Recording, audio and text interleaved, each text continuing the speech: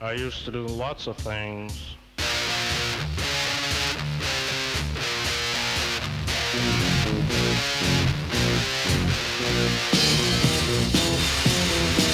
I used to do things and I'd say things and Jesus, I was evil. Take things and break things and Jesus, I was evil. I never shook babies. Next up in our installment of Ben and Joe review a movie that's been out for quite some time. Yeah, well, it's all right. It's in the past year. It's in the past movie year. And I feel like this is the time of year where a lot of people, maybe it's just me, a lot of people, being myself, catch up on movies from the year. I mean, they definitely do for Oscar noms. Now, I don't think Beau Is Afraid has been nominated for any Oscars, has it? Not that I know of now. Nothing big, none of the big categories. No. Stuff sneaks in for other things I don't really care about. Yeah. This hurts, Joe. This sucks because Joaquin Phoenix, I'm not just like, he likely is my favorite actor. If it was like gun to your head, you had to pick one. Yeah. He's my favorite actor. Ari Aster, one of my favorite directors. I know he doesn't have as much of a catalog yet, but he's part of that like highbrow horror, which I love. I also love lowbrow horror. I love horror in general, but and it has actresses. I love Patti LuPone. I'm a huge Les Miserables fan, and she famously played Fantine in Les Miserables on the stage. And I forget his name. His last name's Henderson. He has like a 3 name. He's the therapist in it. He's a great actor. He's in Fences. I like a lot. I think her name's Amy Ryan, who's from The Office. And Nathan Lane, of course. This movie has great actors, a great director, and is a steaming piece of shit. Like, this movie sucks. I hated this movie. I'm trying to swear less, but the last line of my review is I fucking hated this movie. Yeah. And I'm not exaggerating when I say that. I was angry. I believe in the rule from, I didn't make this up, so I want to take credit for it. But everyone gets one TV in their life that they're allowed to smash. Like, you get one.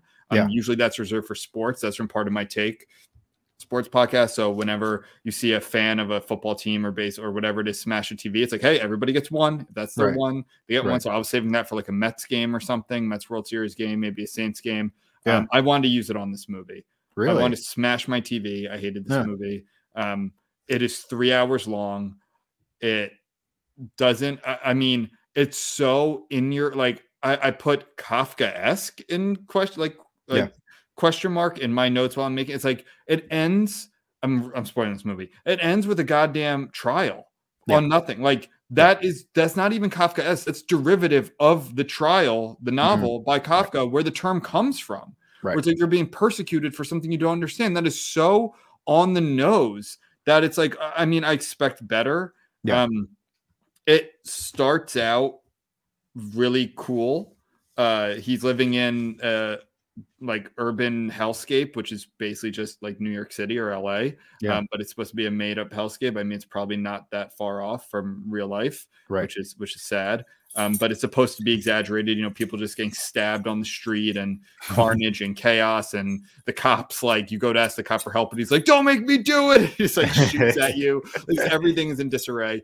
But the thing about this movie is there's never that moment where it's like, oh, I had another note in my notes. I was like, oh, is it all in his head? Like, there's never that totem or that that moment where it's like, okay, there's any like levity or anything.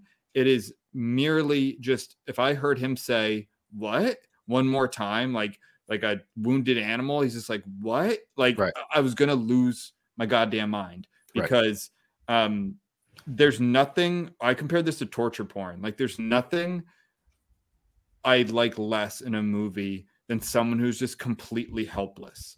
Like, we can make our protagonist struggle, and they should, and even fail, and even die, and all of those things. But there was never any sort of like, he has some goal to achieve. He can make some decision that would change his path. It was just torturing this man for 3 hours straight. And physically torturing him mentally. Like, this obviously is a movie. I mean, if you thought The Fabelmans was about mommy issues, I mean, that's what this movie is. This movie's about mommy issues. So it has a giant penis monster, which I was just like, you've got to be kidding me. Like after all of that, is a giant penis monster. Right. I don't know. Maybe, do you have a different take on this? Yeah, I mostly enjoyed it. Well, that's wrong. So I'm going to keep going. Well, this is coming from a guy who thinks that a neon pink movie about a doll and a patriarchy was good. So I don't know exactly. Oh, Barbie? Yeah, I thought Barbie was good. No, but hold on. To defend Barbie, first of all, I liked it a lot. I didn't like love it. I don't think it should win any Oscars really, except for like Ryan Gosling was legitimately funny. He had an actual arc and like yeah, I thought Barbie, like I thought it looked cool. Yeah, it was super cringe, some of it. Don't get me wrong. Like politically, it was super cringe. Yeah. I actually think it some of the lessons it was trying to teach it did the opposite. There have been arguments that Barbie's a very conservative movie, but that aside, yes, I like Barbie because it had redeeming qualities, like Ryan Gosling's performance, which was actually great and had good comedy, and it was absurd. But like what qualities did you like about Beau Is Afraid? Well, for starters, I think to me it was very David Lynchian in some ways, where it pays no attention to sort of classical storytelling techniques. So for me, it was like, I'm just letting this movie wash over me. I'm not trying to understand it or pick it apart, or kind of like understand what's the character's arc. Somebody said in a review, and maybe this would have made me appreciate it more, but somebody said that's a very so Ari Aster is Jewish. Somebody says it's a very like Jewish guilt movie. Yeah, of course. Like it's I believe. I mean, I'm going to make an assumption here. His last name is Wasserman in it. Yeah. Like, I don't think they ever light a menorah or anything, but let's assume that he's Jewish in it. Yeah. I mean, there is the whole like, what is it?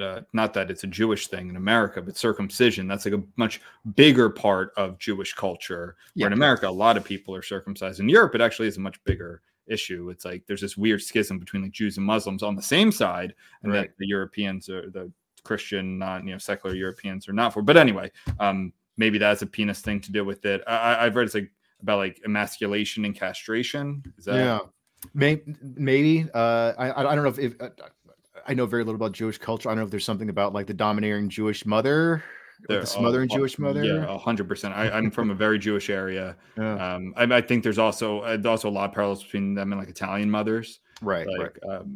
You can definitely see that. I don't have an Italian mother. She said you're lucky that I'm not Italian, but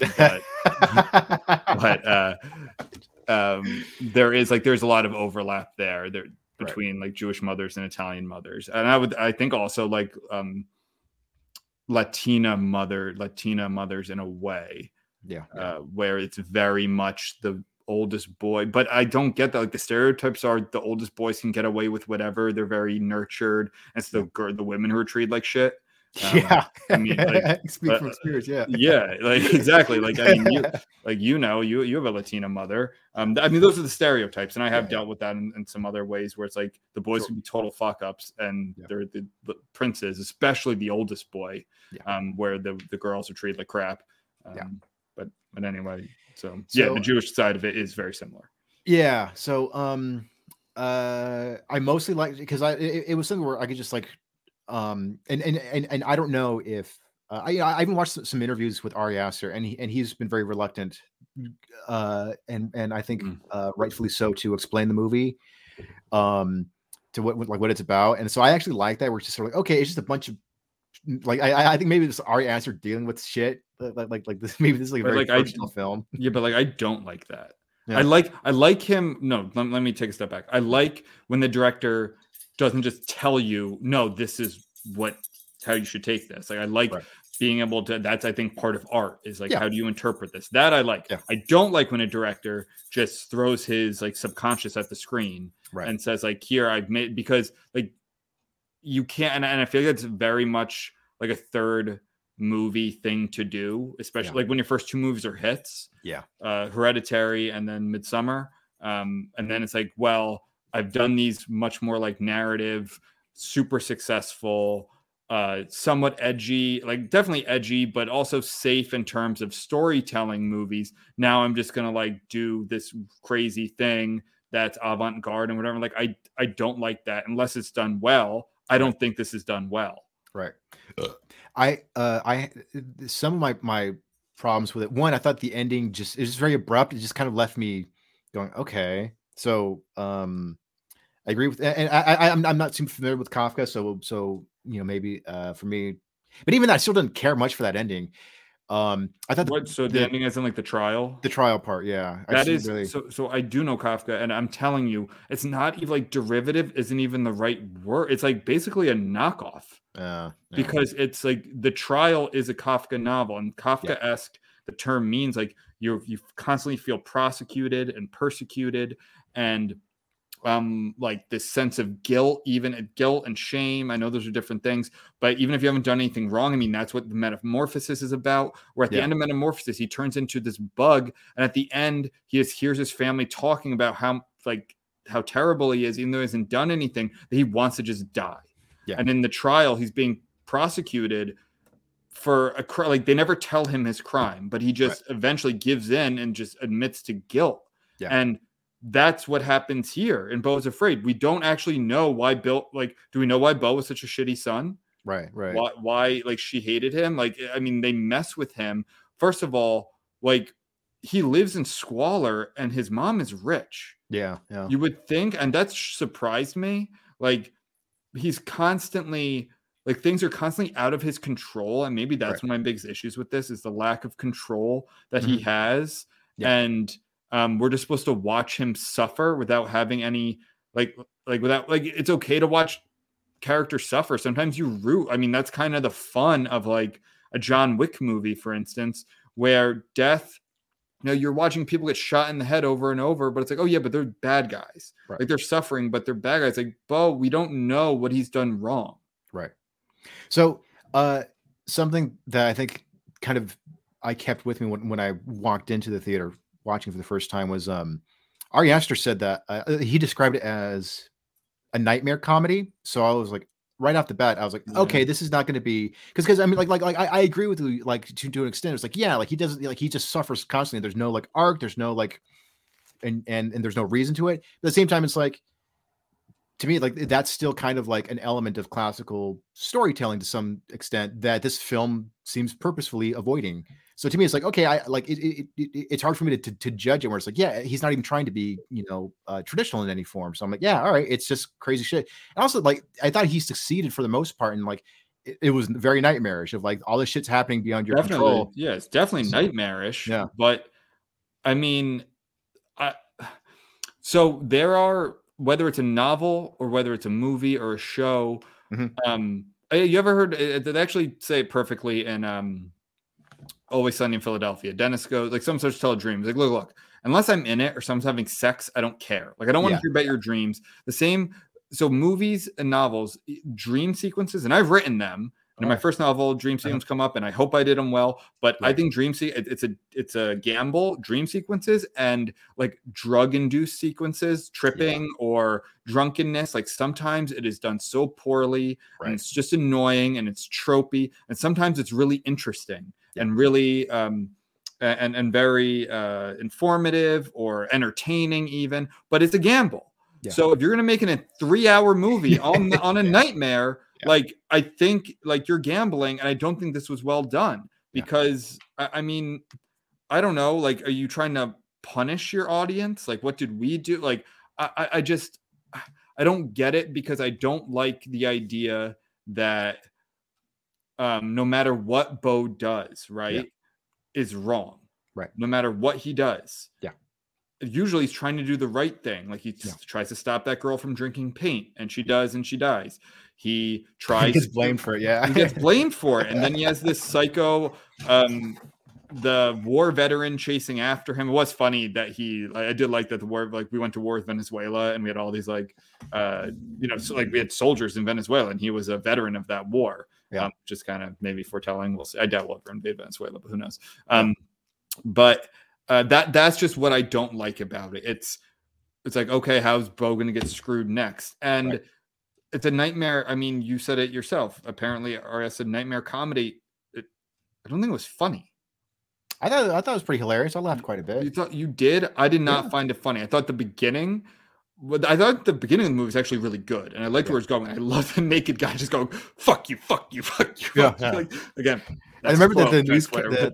There's that news report at the beginning where he's watching it, and he goes, "There are reports of a nude man running around the city, stabbing people in the guts." Yeah, yes. Okay, so I think the movie turned for me after he gets hit by the truck. Yeah, and he goes to Nathan Lane, and I think her name's Amy Ryan's house. I liked that they kind of, because that atmosphere was getting so chaotic. Yeah. With all the like people chasing him and the homeless people breaking his apartment. And I'm like, okay, that was kind of a fun setup, but now like, let's get on path here. Let's like create an adventure or something. Yeah. And it just kind of that unraveled into him again on the run again. I don't really like there was like the play within the movie, but then becomes that was too real. I didn't care for that.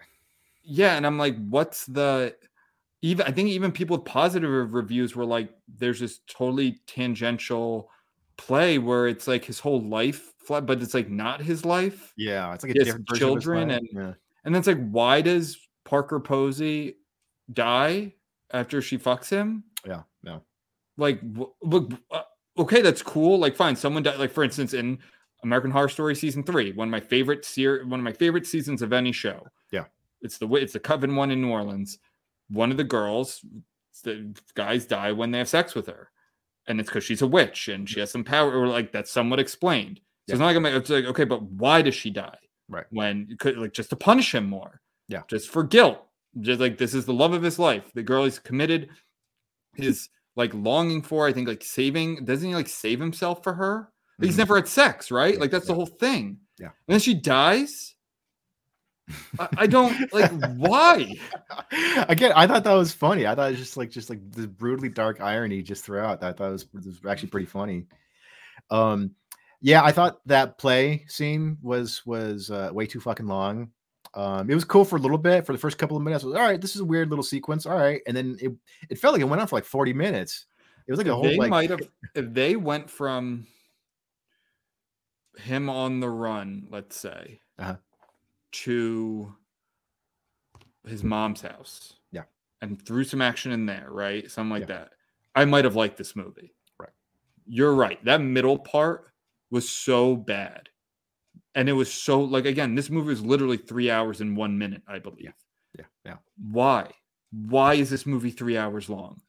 Yeah. And I don't know, man. I'm not I don't.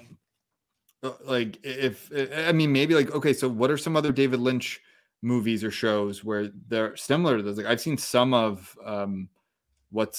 Twin Peaks. I do want to rewatch Twin Peaks, actually. I think I started a while ago, and I don't watch a few episodes, but I loved what I was seeing. Like, I just kind of fell off. I think I was in law school. Like, what are some other David Lynch movies that this would be akin to? Eraserhead, Mulholland Drive. Yeah, that's on my list also. Wild at Heart. Did he do Blue Velvet? He did Blue Velvet, yeah. Yeah. And even then, I feel like that's one of his more like straightforward, conventional type movies. It's still pretty weird. Yeah. But it's still like, okay, it's got a beginning, middle, and end. It's got a guy who's got like a goal. I like don't get me. I like weird. I even like avant-garde. I like those something where it's like your actions matter. Like there's conflict. The conflict can't just be you're screwed no matter what. Yeah. Like, I mean, so I guess like even slashers where it's like you make the slightest mistake. Oh, you had sex and you're 17. Okay, you're dead now. Yeah. Like at least there's somewhat, even if it's completely illogical and evil, there's like some really, like the final girl, like she doesn't have sex, or they make the right decisions. They don't split up. They don't go to the attic or whatever it is. Like there's something there. Here's like no matter what he does, he's tortured. Yeah. I know, and I thought it was funny. I was laughing throughout most of it. Okay. I just didn't find it funny. Yeah. Maybe that was it. Maybe I found it funny. But I think besides the beginning with some of the just absurdities of how horrific his neighborhood was, which was pretty funny. I thought that part was probably honestly like the strongest part of the movie because beginning? like that beginning Yeah. sequence before he gets hit by the car. It's like Yeah, there's like the group of like homeless people, and it's like the same like 5 or 6 of them, and there's one dude who's like dancing, like some gay guy who's just like dancing, and then, but then he's got to get stabbed to death. Yeah, but I like how like no matter like he opens the window, like that same group of people is just still there doing their the one guy thing. always chases him to his apartment. Like, yeah, that was funny. Or when like there's a guy, I think it was a guy who's going to jump off a building, and they're all like cheering him on, right? Like yeah, I'm like, oh, like you're right. Like I liked the beginning of that, but again, that's like 30 minutes of a 3-hour movie. Yeah. And did you catch this? I thought, and it seemed pretty intentional. It's that there were 2 references to 2 other Ari Aster movies. Did you notice any similarities at all? Doesn't he only have 2 other movies? Yeah. Well, 2 other feature-length films, but 2 other feature. Are these? So this is a Midsommar and a Hereditary. Yeah. No, I thought the scene where he was walking up the attic, the penis monster reveal, seemed like just the way it was lit and the way it was shot was so similar to the scene. And I don't know, like maybe this is. And maybe this is him being even more self-indulgent, because I will admit it was a very self-indulgent movie. Maybe this is him sort of like, hey, this is me referencing my own work. But like the scene where he's going up the attic, and then but instead of seeing like a headless corpse and this whole like satanic thing, he sees a penis monster. There's that, and then the other scene during the trial where somebody, I think it was like his lawyer gets thrown off of like the cliff, but off the ledge, and he lands on the rock, and then his face smashes. Like Midsommar, yeah. Okay, I didn't catch those, but yeah, you're probably. I actually thought. I mean, I also love that actor who plays her lawyer. I forget his name. He's really good. He's I don't know. He's like a character actor in a lot of stuff, but he usually plays kind of a stereotypical Jewish guy. Like he's in an episode of documentary now about Co-op. It's like a musical, which is coincidentally based on the show my fiance is in now about the original run in the 80s, which was like a total flop. Got like, now this run is extremely successful, but that run, it famously flopped. It's like known as Sondheim's biggest flop ever in like the early 80s. Anyway, he plays a doorman in it, and he's funny, and he plays like other character actors, but he's playing like the lawyer. He's good. Again, like the performances, like Joaquin Phoenix was good. Yeah. It's not like he was bad. He's Joaquin. He gives it's just, I couldn't, like, again, if he's just going to ask one more time, like I felt so bad for him, and I'm all for, I mean, if you want to make a movie about like life is suffering, I'm all for that. That's fine. But I mean, my God, give us something here. Like get like the movie Silence or something is, I think, one of the best examples of this. I know I love that movie. It's a Scorsese movie. I mean, there's like some hope in it, some redemption. Like there's nothing in this movie. And I'm sorry, like I don't need to see your like Jewish mothers, like the trauma you have from having a Jewish mother, and you talking to your, I mean, now that you say that, I don't think it's a coincidence that the therapist in the movie like commits the worst crime a therapist can make, which is like recording your sessions and showing them to the people that you're like trying to work out in therapy. I'm sure that, Ari Aster has been through plenty of therapists. I don't need that shit turned into a 3-hour movie. That's for you to work out on your therapist's couch, not for like, I mean, not that I paid any money for this. I rented it, but at the library. But like that's not something that people should have to pay like $15 to go see in a theater. Well, I think I got too much of my money's worth. Like I'm gonna go see it again. Well, and there were a lot of brilliant touches. I don't think it all came together as well as I liked, but there were a lot of great, like sort of like pretty bold, daring cinematic strokes. So I mean, like the movie opens with a birthing sequence from like the POV of a baby. I'm like, holy shit, I've never seen the movie before. Yes, cool. That's cool. Again, this is a big, like this is now a very successful director with, I'm sure, a big budget. He can afford people like yes, of course that stuff, but I give a lot more, I guess my focus tends to be more on things like storytelling and plot. And yes, I care about like directing, obviously, and I care about lighting and color palettes and all that stuff. But like the more money you have, like it's easier to do. Yeah, like it is. It wasn't just. I'm not talking so much like the budget. I'm just saying like the idea of like I've just never seen a baby's POV being born, like just the idea of like, holy Never shit, seen like that. I feel like that's been done before. no, from the baby's perspective, being born. Yeah, like seeing the light.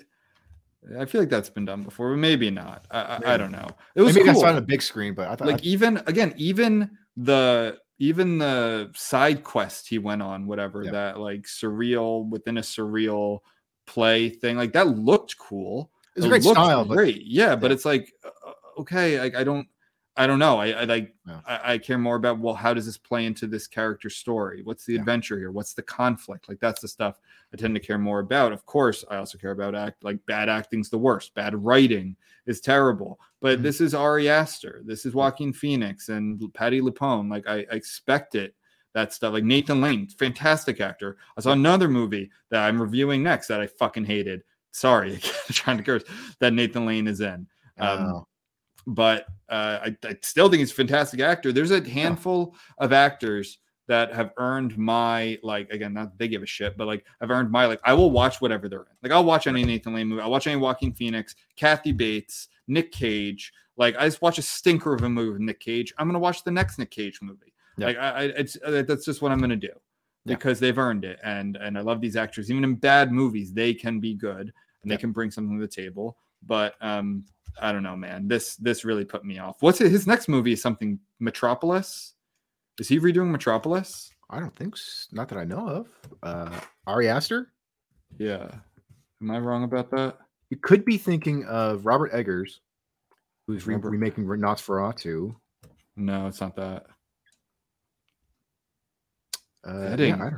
Eddington? What the hell is Eddington?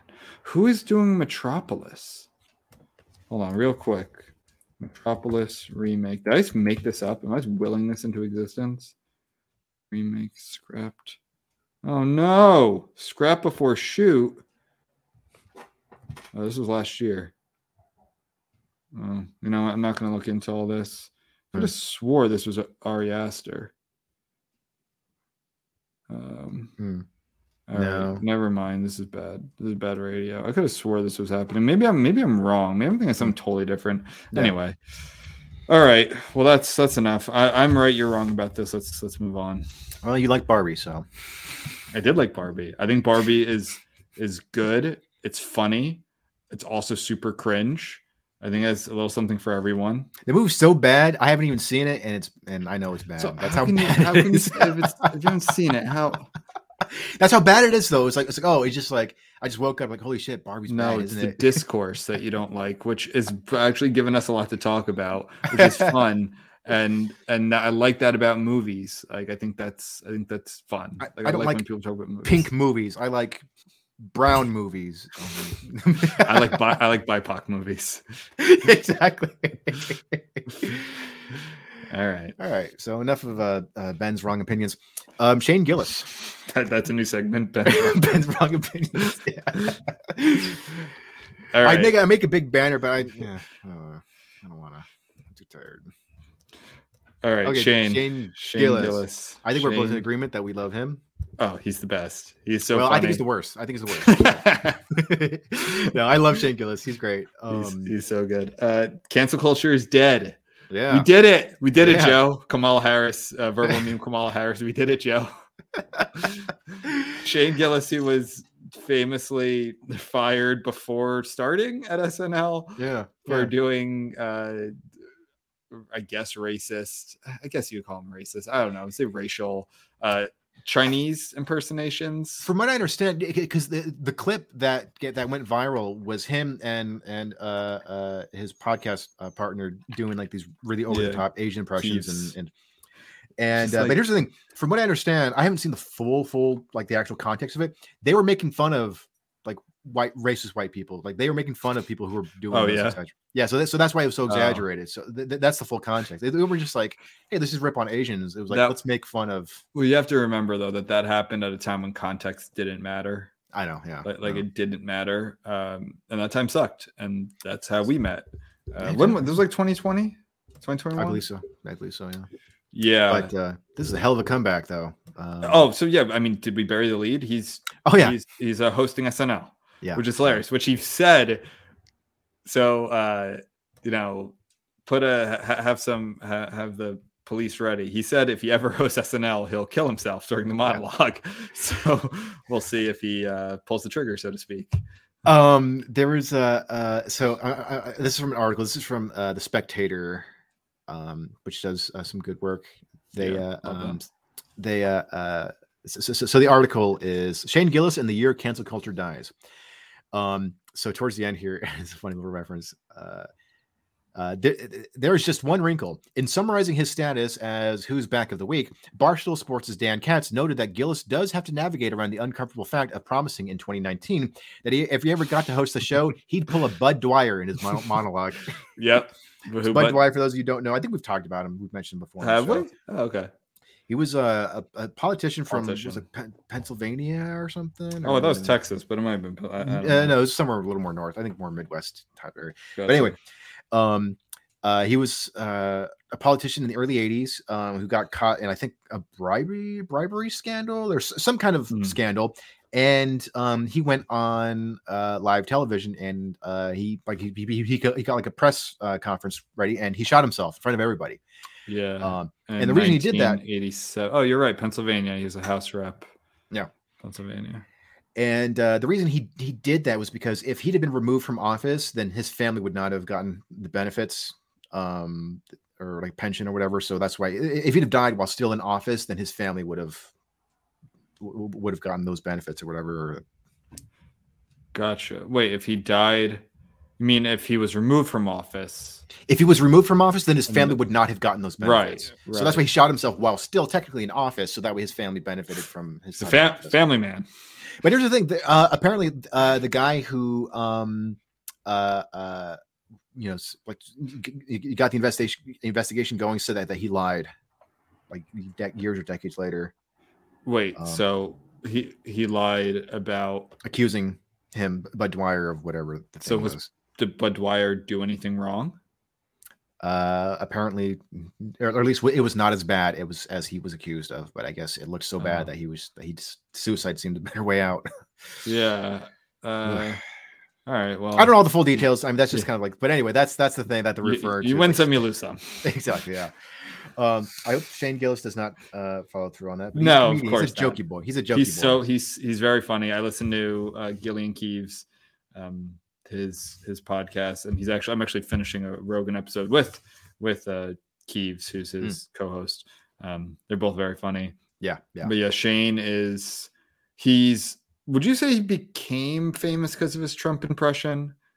Or that was definitely a huge part of it. But I mean, that the thing about him though, yes, I think while there were many, many, many Trump impressions for a while, his is one, phenomenal, and two, like he likes Trump. Yeah. So it's not making fun of Trump. It's more like just kind of talking about how absurd Trump is and how like funny he can be. Because Trump is like very funny. Even like people who don't like him are like, yeah, he's very funny and charismatic.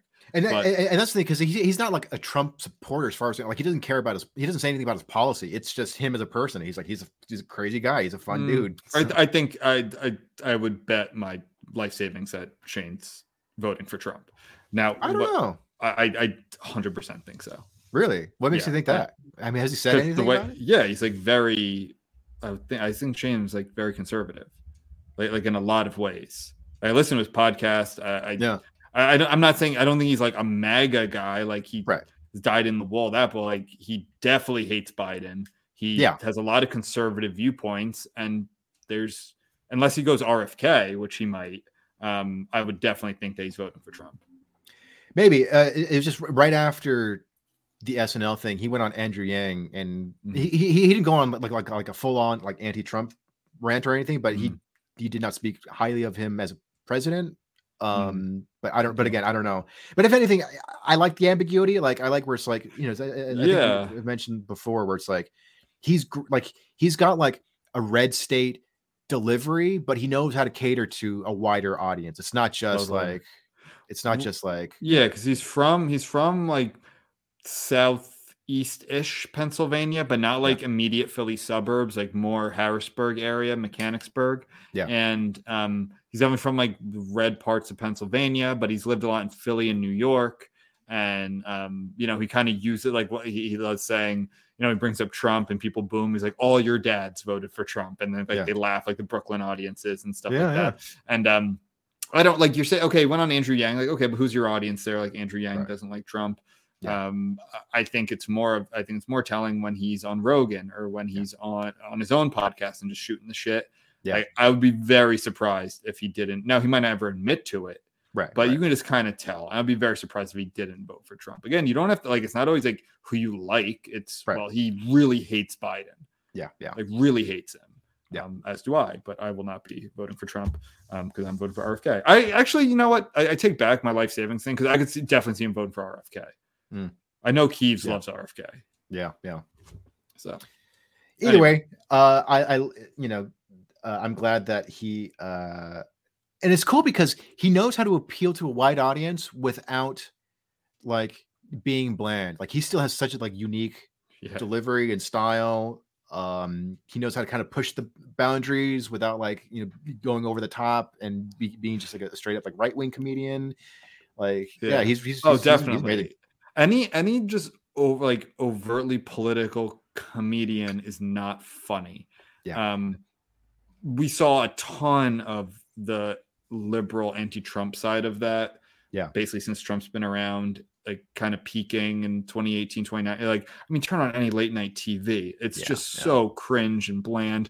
But like right wing, like I followed some kind of right wing comedians too. And while I think there are good, like Lou Perez, I think is a good one. I don't know if he would say he's right wing, but kind of like making fun of the absurdities and the craziness of progressives, of the crits. I think that's easy and funny. Yeah. Owning the libs is always funny to me. But like there were some that I follow and it's like, this is just mean. Yeah. Like, this isn't comedy. This is just like I don't like comedy that's just like point and laugh at the freaks. Yeah. Whether I do think they're freaks or not, like, that's not comedy. I think Milo would do that sometimes. Yeah. And that's it's just like look at this trans like this non-binary BIPOC whatever. It's like okay, but that's not funny. Like make a joke out of it. Like there are ways to be funny with it, and so I don't like that either. Adam Carolla is kind of like that, and it's funny because like I mean he's a talented comedian, but there was one bit, and this is where he had a show for a bit on the Daily Wire, but there was one sketch or one set that he was doing where he was just talking about how he was ripping on woke people, but he kept calling him the no woke joke man or the can't take a joke woke guy, but he just kept saying it. It's like okay, I get it, you don't like woke people, like it's so like over the top. So now you can't say this, and now you can't say that because Mr. No Woke Joke Guy. It's like, okay, I get it. Like, that's fair because that's because he's a boomer, and I saw I always forget his goddamn name, but a comedian in AC, and he was pretty funny, and he was in. Do you ever watch the Louis show?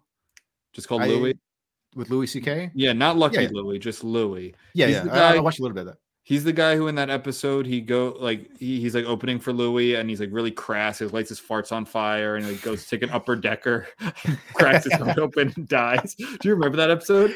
I don't remember that one. No. Oh, so it's that comedian and he's funny. Like he has a good delivery. Yeah. He kind of has like a monotone, but then he wrote a book with his son. It's just like him and this is his words. He's like, oh, it's just me and my son complaining about like this was I think before woke was a term or any of that. This was like 2018 2019, so like it wasn't really in the zeitgeist yet, but or as much was like just kind of complaining about I guess progressive people. It's like I don't just as much as I don't want to like watch Ari Aster's therapy notes in 3 hours in a movie, like I don't want to hear about you bitching about like Gen Z people. Right, or millennials. That was still when it was like rip on millennials for everything. Like that's not funny. Yeah, I don't know. Like you can make jokes out of that, but like, I'm not gonna buy your book. It's just ripping on it. And overall, he's like a good comedian. Right. But anyway, and then some right wingers kind of do that. It's like, oh, I see you guys don't like this thing. I'm going to just complain about it. Yeah. And that's the same as like SNL clapter. Like that's not original. That's just you're saying the thing I like, and I'm not.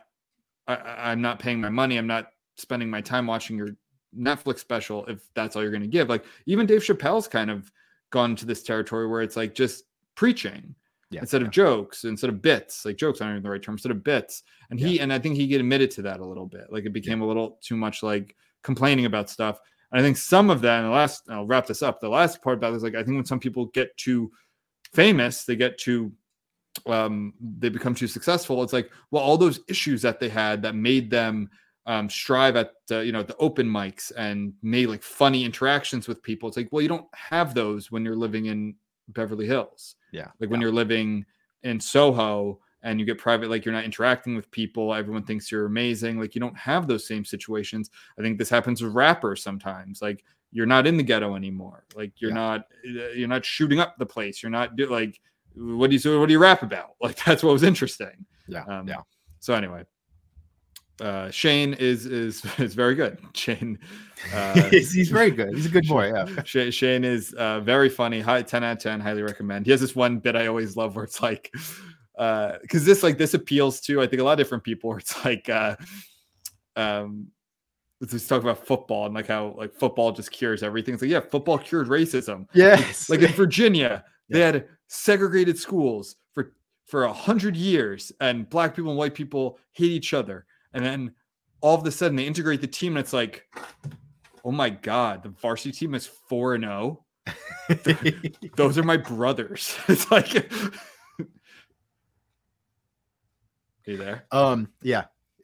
No, I love that one. The version of that I heard where he was talking about, okay, in the South they did a bunch of terrible things, slavery, then that's a great one. I think my favorite one though is the Special Olympics one. Have you heard that one? It's pretty good. It's again, like he's so good at like dancing around a taboo subject without like making fun of it. So it's like, good. Like that's very artful, right? But so it was like the Special Olympics, we can all agree that that's a great program. And I'm not making fun of the Olympians, but you got to admit the guy who came up with the idea was a risk taker. Like, you imagine like a bunch of guys in a boardroom saying, "Hey, I got an idea.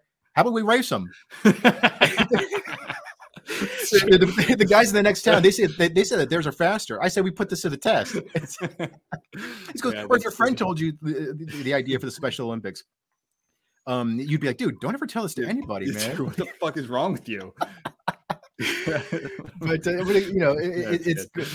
it's a great example, I think, of stand-up comedy at its best, where it's like, I'm gonna go right up to the line. I'm not making fun of the thing. I'm making fun of the idea of the thing. So, because it's like it's like he was pointing at people in wheelchairs and laughing at him. Like, no, I'm making fun of the idea. No, of course not. Yeah, that is funny. It's like the guy thought of it. I mean, he could have gotten ostracized real quick. What the hell's the matter with you? I said we race them. I said we settle this. See who's our faster. That's pretty good. Yeah, Shane Gillis is good. And I like how he's still seems like a very down to earth guy. Like he went on who's that other comedian? He's the Flagrant podcast. What's his name? Flagrant? Yeah, the Flagrant podcast. He's got like this sort of like East Coast dude. I can't remember his name. He's pretty famous, but I know he kind of blew up with like TikTok comedy videos during the pandemic. Is it a Santino? Not Santino, but getting close. Somewhere like he's definitely like part of Joe Rogan's. Yeah, that's what I'm naming. Giannis Pappas? No. Anyway, I feel like I'm missing someone. Not Santino, but someone along those lines. Well, anyway, what about him? I think he's a good comedian, but I think he's become very full of himself. I'm looking up now. Now I want to know. He's got like a sort of youngish, probably like mid-30s. Wait, is he like kind of like dweeby? Like one of his shticks is like he's kind of like a skinny, nerdy guy, but he's really good at jujitsu. Actually, not really. No. Joe List, not Joe List. No, not Joe List. Good. I hope not. He does not come off that way at all. So I hope no. Not. Fuck, I'm on the YouTube thing. It's just not saying his name. Savannah, they gotta have an about. What's his name? Not the Southern guy. No, not Southern. Oh my God, dude! Flagrant podcast. Andrew Schultz. Oh, Andrew Schultz. Yes, damn! I knew I was gonna. Okay, yes, that's exactly. Oh, he's kind of full of himself. He's a funny guy. I think he's a very talented comedian, but I think like his podcast I don't know. I don't like his format because he's kind of like the ringleader, and he's got 3 other guys, and they're all just kind of like his butt buddies. They all just kind of laugh at what he says. But he's gone kind of Hollywood. He dresses, like very nice and everything, and he's kind of snobby now. But Shane Gillis was on the show, and then Schultz asked me, he goes, "Hey, so what's like now that you're more well known and famous and everything? What's like your like the thing where you're just like, yeah, I'm not doing the blue collar, I'm not doing like the middle class thing. I'm doing like I'm spending extra." And then Shane goes like, "I don't know, dude." He goes, "Well, are there clothes? Like, are there fancy clothes that you like to buy, or like certain type of food you like to eat?" And he goes, "I don't know. I just drink Bud Light. I wear the exact same pants. Yeah. I wear the same sneakers all the time." He goes, Yeah. "Okay, what's one thing?" He goes, I fly first class once in a while when I can." But it was just sort of like he's still just kind of like this blue collar dude. Like, I drink regular beer and he's not fake. Like, he doesn't seem fake at all. But he's so good at putting people in their place. Like he kind of very calmly shuts people down when they start getting kind of full of themselves. But he's a good guy. I like him. Yeah, well, he's hosting SNL, I think, in 2 weeks. Yeah. 21st, maybe, or whatever that Saturday is. Man, I can't. We should comment on. I'm sure it's gonna be a killer opening monologue. I want to watch. Like, it's smart. I bet you this is gonna be the biggest ratings they've had in a while. Yeah, hell yeah, dude. Like, did you see Norm Macdonald's return after he got canned? Like, yeah, and he like, I was jaw dropping. Yeah, he ripped into them. And he was talking about how, like, the show wasn't the same after him. And he goes, and I thought, well, did I just stop being funny? No, the show just got really, really bad.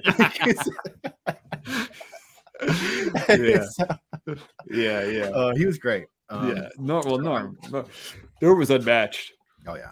So Shane goes, he better rip into them, and like, I hope so. I think he might be too nice. Maybe. I think he might be too nice. I don't know, but the heat's on. That's the thing. Like if he does like just like an average thing, it's kind of like, come on. I hope he rips into like the usual viewers, like the people who sit there and clap at the dumb Trump stuff and like the typical. I hope he rips into them. I hope he rips into like the people who were vocal about canceling him. Yeah. And that would be like, I don't know, was Bowen Yang big in that? 'Cause he was like the only Asian cast member at the time. I don't know. I can't even name the people on that show anymore. Yeah. So, yeah, good for Shane Gillis. Well, speaking of cancellation, people who got canceled. Yeah, we'll touch on this. Gina Carano. Yeah. This came when this came back up, I was like, oh crap! Like, that's right, that did happen. I need kind of a refresher. Yeah. So Gina Carano was on the show The Mandalorian, which is a Star Wars show, and it's on Disney Plus. And she got canned for posting a lot of. She's pretty right wing. She's been posting a lot of like stuff that's critical of like trans activism and stuff like that, and COVID vax stuff.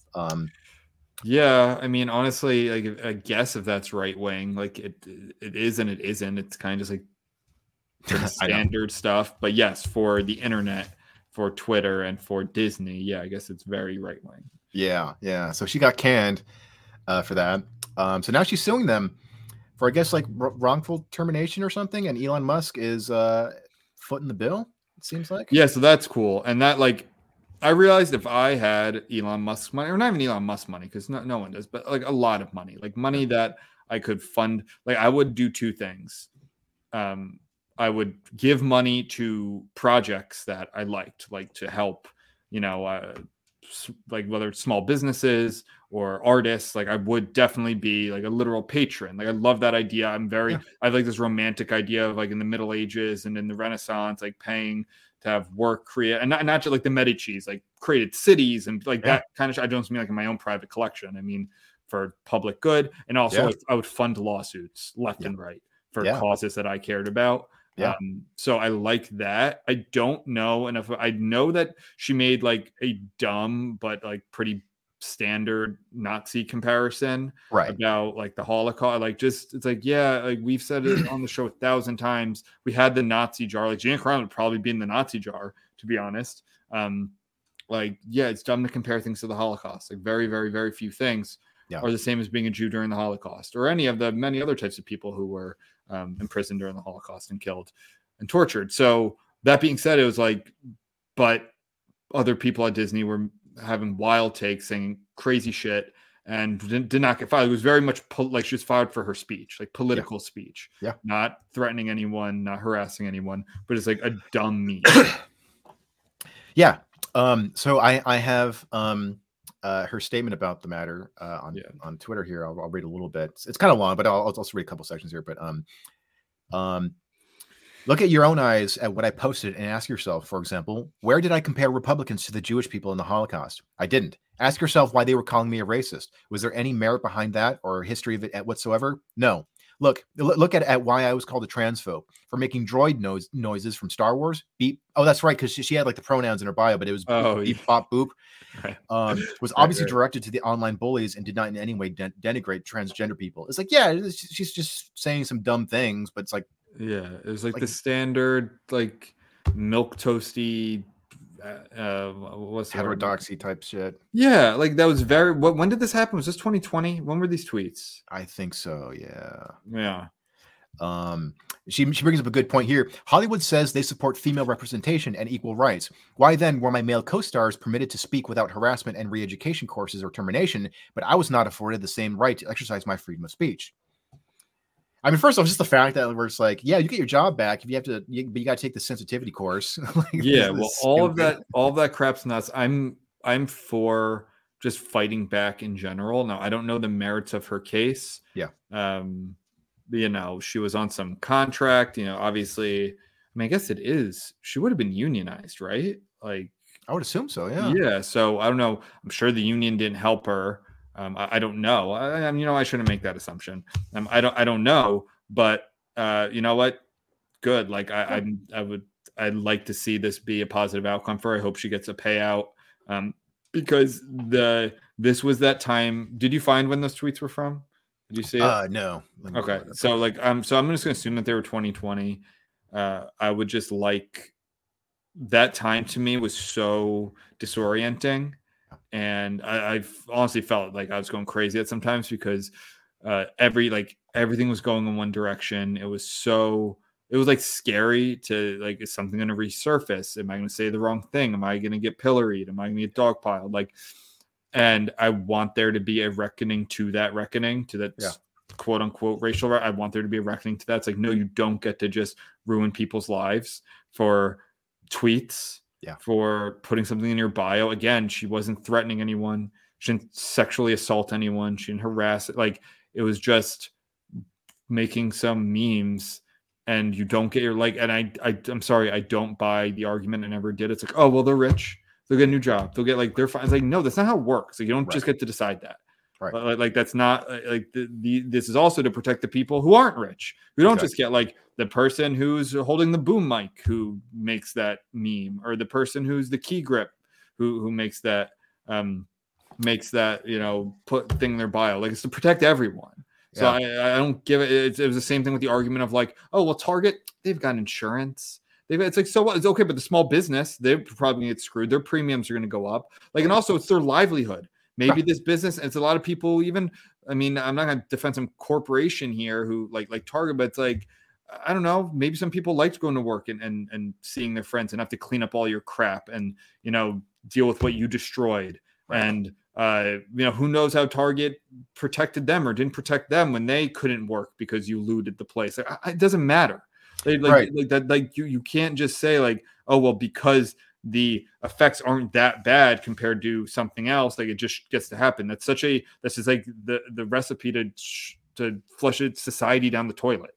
Yeah, you're right. Like, there are a lot of unseen effects to someone losing their job overnight for something like this. Sure. And it's funny, like when the wokies go on and on about mental health. It's like, losing your job for a dumb comment is a surefire way to fuck up your mental health. It's not even, and it's not like losing your job is a lot of times the people don't actually lose their job, but they're dragged through their mud. They're sent to HR for training. They're scolded. They're ostracized. They're made to feel uncomfortable to the point where it's like, should I even work here? It's more like constructive them losing their job. Like, none of that should happen. Right. But like, I'm not saying everyone has to hold hands and sing something. But it's like, no, they're completely, like I said, ostracized. And it's effectively having people quit their jobs because, you've exposed them, you've quote unquote exposed them.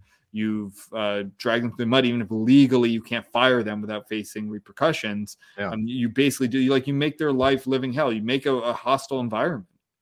Yeah, and it's like for example, like during the Me Too movement, when or I guess a little more like towards the aftermath of the Me Too movement, where there were a lot of like false allegations. It's like, and even if that guy didn't lose his job, it's like cool. When you Google his name, you'll see all these headlines saying so and so accused of rape. It's like, dude, I listen to such a good. Do you listen to Blocked and Reported? Sometimes with Katie Herzog and yeah. Like I was just because as much as and don't get me wrong, and this story will bolster this, is that as much as I hate journalists, I love good journalists, even if they're few and far between. I was singing Barry Weiss's praises. I think last episode, Jesse and Katie. This actually episode didn't have Jesse at all. I think he's on vacation or I think he's writing a book or something. So anyway, this was Katie and is it Andy Mills? Are you familiar with Andy Mills? It doesn't sound familiar now. He was like, I'm not going to go through the whole episode. You should listen to it, though. It's their most recent one, where this is a guy who, he's a really interesting story. He's from Middle America, Christian college, moved to the big city, got in media, was very liberal, but, kind of lost his religion, was very liberal, started at Radio Lab and worked his way up, eventually worked for the New York Times, right? Yeah. And he made some bad decisions. Like he poured a drink on someone during an argument in a bar, like in 2013. And he felt horrible about it. He was drunk. He doesn't even remember it. Like dumb shit like that, right? He like rubbed a girl's shoulders because he thought he was comforting her. And like, it was nothing sexual at all, but he like rubbed her, and like all that resurfaced later. And he was also being called like a rapist and a sexual predator to the point that he had to leave the New York Times. And he was like an award-winning podcaster. And so it's like when you're saying, well, allegations, like, yeah, none of it was true. Yeah. But it's because he made a couple bad decisions a decade earlier, or 7, 8, 9 years earlier. Yeah. Later, it's like because there's that kernel of he wasn't perfect. Yeah. That then he's a sexual predator. And if the New York Times doesn't fire him, then we're going to stop, having New York Times advertise all that shit because some like random people on Twitter just made up allegations. And it's like Garrison Keillor. No. Okay. It was a very similar story, but it was a very similar story because it happened all the time. Yeah. During this like French Revolution style accusations of just like, you're not one of us. Yeah. You did something bad this many years ago. You tweeted to like, I got in arguments with people would be like, the whole, and like how the goalposts change. It's like you used to be able to quote a rap song and say the N-word, and it was like, oh yeah, but you're not calling anyone it. He's saying it like that's. I've brought up many times on the show the Yo Monty guy at the bar mitzvahs, and my friend not wanting to say what NWA stand for, and Yo Monty going, well, don't worry about it. Like it's a proper noun. You can say it. Imagine if that was now. We were 13. Kids have cell phones now. That was I had a cell phone then, but I don't think I had video. Like that was recorded, and then you're going to try and get into college. Yeah. 5 years, 6, 7 years later, 5, 6 years later, and someone sends that to Duke University, sends that to UT Austin, like you saying the N-word because you're answering a question about what does NWA stand for. Right, exactly. Yeah, like yeah. So it's funny because like that story, the one you just told is very similar to Garrison Keillor. Do you know that story, the Garrison Keillor? It sounds familiar. But a lot of this stuff sounds familiar. Well, I mean, it mirrors that story almost perfectly. So he was, I think he was like a producer of like Prairie Home Companion, and then he was like a producer for or something. He did something for NPR, and then same thing, like a handful of troubling incidents where it's like, okay, you go to HR, maybe you have to take a class or whatever. But like it was, but there was one case where he hugged a coworker, a female coworker who was, and they were friends, but she was having a bad day, and he went to comfort her and hug her, and I guess she was wearing a tank top, I guess, so his hand touched part of her bare back. He felt bad. He apologized in the moment, and he even emailed her the next day saying, "Hey, I'm really sorry. Just want you to know that was not me trying to hit on you." And she forgave him. And then, like months later, she accused him of sexual assault. So it's just like, yeah, dude, that happened. That happened in the Andy Mills thing too, where it was like he realized that some of his actions weren't taken the way he thought they were. He said he had like a reflective moment. It's like, holy crap, I'm not being like, I think I'm acting one way, Yeah. and I'm not. So like, I apologize. Everyone was cool with it. The girl whose Yeah. shoulders, whose drink I poured the drink on her, was cool with it. Yeah. You know, we were friends. And then it comes up years later because we are social animals. Yeah. People like to feel a part of a tribe. They like the power, and he had been successful. Honestly, if he was a nobody, it wouldn't matter. But he had won a war. He did this award-winning podcast about ISIS called The Caliphate. That was really popular. And then there was some like controversy with that, and it was like, oh, of course, you know. And then race came into it. He's white, and then gender came into it. He's a man, and like all these things where it's like, oh, and then like some other reporter got not fired, but you know, reassigned to a less prestigious post at the New York Times. It's like, oh well, because she's a woman of color, you punish her, but not him. And then it was like, oh, and also he's a sexual predator. It was like it wasn't enough. They had to keep, and you had to go all the way to that. And what's crazy to me is he was like, and I had all these people sign this letter against me. 2 of them were his roommates. Oh shit. I mean, my jaw dropped when I heard that. It was like, what? And he was like, yeah, that was not a good day back at the apartment. Yeah. And but their thinking was, well, what do I have? And this is obviously very self-centered, of course, New York City, you know, probably living in Brooklyn. I think they were living in Brooklyn. I think it's like, yeah, but if I don't sign this, it can hurt my career. And right. You're all like, it doesn't do anything. Like, I'm a nobody. Like, it doesn't do anything to you. So why wouldn't I? And to me, that's like, oh my God, this is why I say journalists are the worst people around. Yeah. What do you have to lose? You have to lose a friend. Yeah. Like, you have to lose someone that you care about, you share a living space with. Like, that is so, I don't know. I just found that like sick. Yeah. And anyway, you should definitely listen to the episode. Like, Blackstone Report is great. I don't know what you would call them. They like to call like they're about internet bullshit, which is kind of cool. Like they just do deep dives on internet cultures and struggles and controversies, and obviously journal. They do have a bent sometimes, and I think they've toned it back a little. They've done a lot of transgender stuff, which to me a lot of it gets like a little much. I think they've realized that, but that's kind of what their specialties were. They're both, I would say, heterodox. I don't think either. You wouldn't say either of them are Republicans or even Trump's. Like Jesse's does not like very against Trump, but definitely like they catch way more flack from the left. As far as I know, both of them pretty left leaning, but like sort of more like old school liberals from like 15 years ago rather than like modern progressives. But, I mean, Katie had like flyers up to like wanted in Seattle because she wrote for a progressive alt journal called The Stranger, and she had like some critical trans stuff, and they like wanted like she had to like flee the city. Or something. Like, and you know, Jesse Singleton has definitely done a lot. You know, just like talking with detransitioners, but of course that led to a lot of flack from the radical trans activists. Yeah, and now the New York Times is printing stuff about detransition. So it's like, I saw that. Like, yes, it's like at one time it's like taboo, and you're a Nazi, and you're a right wing, and you're a Putin apologist, and whatever it is. And now it's like, oh well, the New York Times is doing it. Like 3 years later, it's like, but that's why I always say it's like Anna Kasparian now coming out. Like, do you know who that is? The Young Turks. Yeah, the Young Turks. Yeah, and she's, you know, don't call me a uterus haver. I'm a woman. Well, that was like a year ago, but most recently, like this week, she said something that was like, I forget, something about the left being crazy and racial and all that. I'm like, well, about 4 years too late, but welcome to the club. Like exactly, okay, but it's like now it's okay. Like now you have the Young Turks coming out and saying this stuff, and I don't know. It's like, well, where were you in 2020? Exactly. Like where were you? Where was the New York Times? You know, when all this crazy, like you knew it was going on. Yeah. Nothing's really changed, except now it's like we've been on the right side, and our views are like a lot more open. Like it's just out there more, because the other side has had to tone it down a lot, or because they're nuts. Yeah, it's crazy, man. Like you remember from a few months back, probably about 6 months ago, I think it was. Somebody wrote an article. Maybe I think it was in the Atlantic, but it was sort of like it was talking about like the state of the U.S. like post pandemic of like, look, we were all kind of crazy. Let's just kind of bury the hatchet. And it's like, fuck you. Like people lost their jobs. Because, oh no, yeah. You know, like, I say, I think I responded. I go, no amnesty ever. I was like, was that the one we need to give amnesty? That's what it was.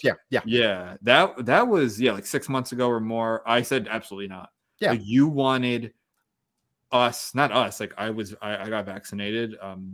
some my choice, some not so much. Like you wanted people who weren't vaccinated, people I know, people I love, to be like herded into camps and forced to be vaccinated, removed from civil society, removed from public transportation and restaurants. Like you wouldn't have batted an eye. Yeah. You would have been the good Germans. You would have been fine with it. Exactly. And now it's like, oh, well, you know what? It was a crazy time. It's like, no amnesty ever. If I ever encounter something like I will never forgive them because it was so obvious. This was like such brain rot. Like I would never forgive someone who thought like people who wouldn't get vaccinated are like should have lost their jobs, should have been removed. Like absolutely not. I have such a red line there. Oh no, absolutely. I'm with you, man. And it's like it's also just like the internet. It's like it's forever. It's so you know like we don't need to keep receipts. They're right fucking there. We can just dig them up easily. So like you know don't think that you know if you were out there pushing a narrative, but you know like don't say that COVID came from a lab. Don't ever question the That's another one. Yeah, that's another one that was like totally fringe. I mean that's the best example I think of like something that went from being you are spreading disinformation, you are a right-wing nut, you are anti-democratic, whatever it is, somehow you're a white supremacist because you're saying, and now it's like it's basically proven and more so that a lot of the COVID shit was a lot of it was bullshit. Fauci said, oh yeah, the 6 foot thing that was just made up. Like that, I just thought of it. And that it came from a lab and that we funded it. It's like, it's actually the opposite of racist. I'm criticizing a lot more the Western countries that funded this place. That was so bad that we moved it from, I believe, Texas or North Carolina to China because they have less regulations. Yeah. Obama correctly shut this down and we moved over there and people like Fauci and other countries and the WHO, and they would fund it. So that you're saying that's more racist than criticizing like the cultural wet markets. Right, exactly. That seems worse. It's way worse. It's way worse. It made no sense. And this is why I said earlier in this episode, I was saying crazy pills. Like, what are you talking about? How is that worse? Yeah. Like you're criticizing a cultural thing, which I do think is gross. Yeah. But like that's much, if anything is going to be racist, it's that. Yeah. Not this globo homo lab in China that's funded by a bunch of Western countries because the experimenting is so dangerous. Right. Yeah, no, absolutely, man. Did you see, I think this is from last year, Trevor Noah basically telling the audience like, yeah, you know, us in the media, yeah, we lie, but there was a good reason for us lying, basically. So he's like, you know, so for example, you know, during COVID, when the idea that it came from a lab, like, you know, like, yes, you know, it may very well have come from a lab, but the reason why we had to shut that down was because it was leading to anti-Asian hate. It's like, you're just saying to our face that you lied, and you're being like, yeah, I know we lied, but it was for a good reason. Yeah. Trevor Noah can get fucked. And, I hate that guy. And it's called the noble lie. And that's what Fauci argued with, which has gone back and forth on, of masking. It was first, if you remember, masking at first was considered bad. Like, don't mask. Yeah. And why did they tell us that? Because we needed the masks for the first responders. Yes. Because they didn't trust us. They didn't trust the people. They thought we'd hoard masks. I'm sure some people would. But that, okay, but what about people dying who could have been prevented from a mask? And then it was, oh, you have to mask all the time, actually. You have to mask, you have to double mask. And actually, you should not do Thanksgiving or Christmas and double mask and sit in your apartment on your laptop and scroll Twitter all day. That's what you should do in a mask. And and then it was like, well, masking doesn't really work. And then masking became more of a like a symbol. Like it's a shibboleth. It became a shibboleth, basically. I'm one of the good ones, or you're a fucking moron, like whatever it is. And what sucks, and I've always said this, I think it sucks that masking got political. I think masking can be good. I always liked it. And in other cultures, like in Japan, people mask because they don't feel good and they don't want to get you sick. Yeah. And they have to still drive their taxi or whatever. The air quality is not great. I always said I was the only person on my campus in college in 2009 when there's a swine flu going around. Literally the only person who wore a mask. Not that I wore it a lot, but I was the only mask I saw. And it was because it wasn't political. It wasn't anything. Right. So I don't know. I think that, so to kind of bring this full circle, was the time was so nuts. Yeah. And I don't forgive these people. These are people who have huge influence and reach, and the information was there. And not only was it like, it'd be one thing if it's just like, oh, we were wrong about this. That's okay. Like, people are wrong about shit all the time. Own up to it. It was, we're wrong and we're demonizing the people who are actually right. Yeah. Or it's not about right and wrong. It's just, we're just demonizing them. Yeah. And that I will not forgive. Absolutely, man. We'll cut that was a supportive burp. Okay. All right. Well, real quick, just getting back to the Gina Carano thing, I just want to yeah. explain why Elon Musk is footing the bill for that. A couple months ago, Elon Musk tweeted that if you had been fired from using the platform for exercising your right to free speech, he would like to offer these people legal representation. Quite the noble offer, but never in my wildest dreams would I have thought anyone would take on my case against Lucasfilm/Disney. Still, I did respond back. I think I qualify, and thousands of people agreed, but I did not expect anything. To my surprise, a few months ago, I received an email from a lawyer who had been hired by X to look into my story and many others. Turns out, after sending them as much information as I could gather these past few months, my lawyers and X believe wholeheartedly in my case and are moving forward. So yeah, good on Elon. He's good. That's sweet. Like I don't think Elon Musk is like the white knight. I think he has his own issues. Sure. That being said, we need that counterweight to the corporate. The government and the corporate kind of power that there is in this country. Yeah. And if that has to be because we are just so like anti-populist, obviously I'd rather have populist uprisings and populist politician, but like that's not really going to happen. Maybe one day, but that's not really going to happen. Yeah. Even if some politicians paint themselves that way, then it's nice to have someone who's going to fight back at least on some of the things that you believe in. Yes. And yeah, I can't stand a lot of the politics that Disney puts out there. Like we had that successful boycott of Budweiser. Not that I really drank it anyway. I drink Miller Lite, but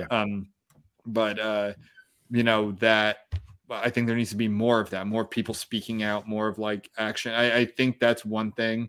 I think the left overplayed their hand way too much, and it got the right to mobilize, and that's not always good. I'm not saying that's always a good thing. I don't believe that, but sometimes it is. I think this is one of them. I don't even know if Musk would be considered right wing. But he's definitely anti this super progressive corporate, and it's also just like such BS too. Like it's not legitimate, but it does affect real people. Like this let's call it like the DEI industrial complex, right? The crit complex. If he's going to be a fighter, if the pugilist for our side, because I would say I definitely am on that side. If the pugilist for this happens to be the richest man in the world, I'm all for it. Me too, man. I'm all for it. Whether I agree with him on a lot of other stuff, I might not. I do on some. I think he might be I don't know. He's the richest guy in the world. He made a lot of great things. He also can be a little unhinged sometimes. But whatever. I'm all for him funding lawsuits against these corporations. Yeah, so Elon, give us money, dude, and we'll keep talking about you. So. Yes, we will. Oh yeah, if Elon wants to join our Patreon, he could be a top tier member. Elon, I think that's the perfect option for you, Elon. Yeah, that'd be great. And I think, Elon, you look funny. Funny. I had my first tweet. And then we'll really wrap up. I had my first tweet flagged in a long time, and I'm like on Elon's Twitter. It was so I watched Dix the musical. This was the other movie that Nathan Lane was in, and while it was funny at first, like it became really kind of gross. And again, like okay, like basically, let me put it this way: it ends with a literally incestual marriage between two gay brothers. And it's like, yeah, that's a lot. They like 69 each other and spit in each other's mouths. And it's like, no, like that's like, this would be the kind of movie that they would show at like a conservative summer camp to be like their, like this is what you have to look out for.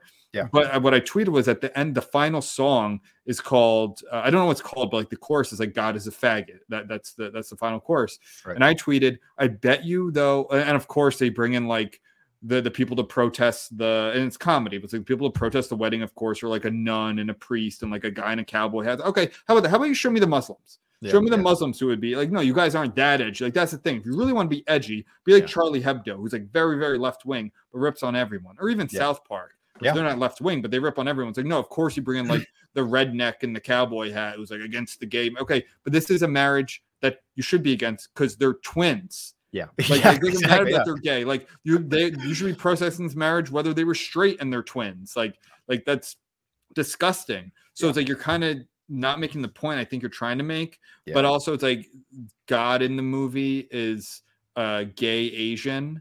Gaysian. a Gaysian, and the final song is God is a Faggot. And I tweeted, I bet you though this upsets more left-wing people than right-wing people because of the word faggot. Like, even though the whole term is like, I'm sure people object to God as a faggot. It's like, yeah, but I just, the way culture is now, I see more left-wing people getting upset about the faggot word instead of the concept that God is a faggot.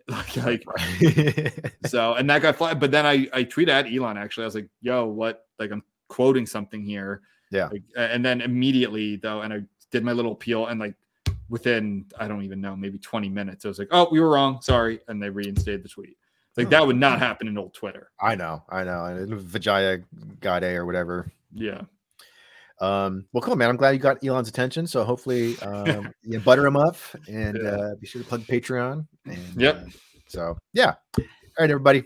All right. The crits. Stay reckless. Patreon. Stay reckless. Join Patreon while you find the crits and stay reckless. Yeah.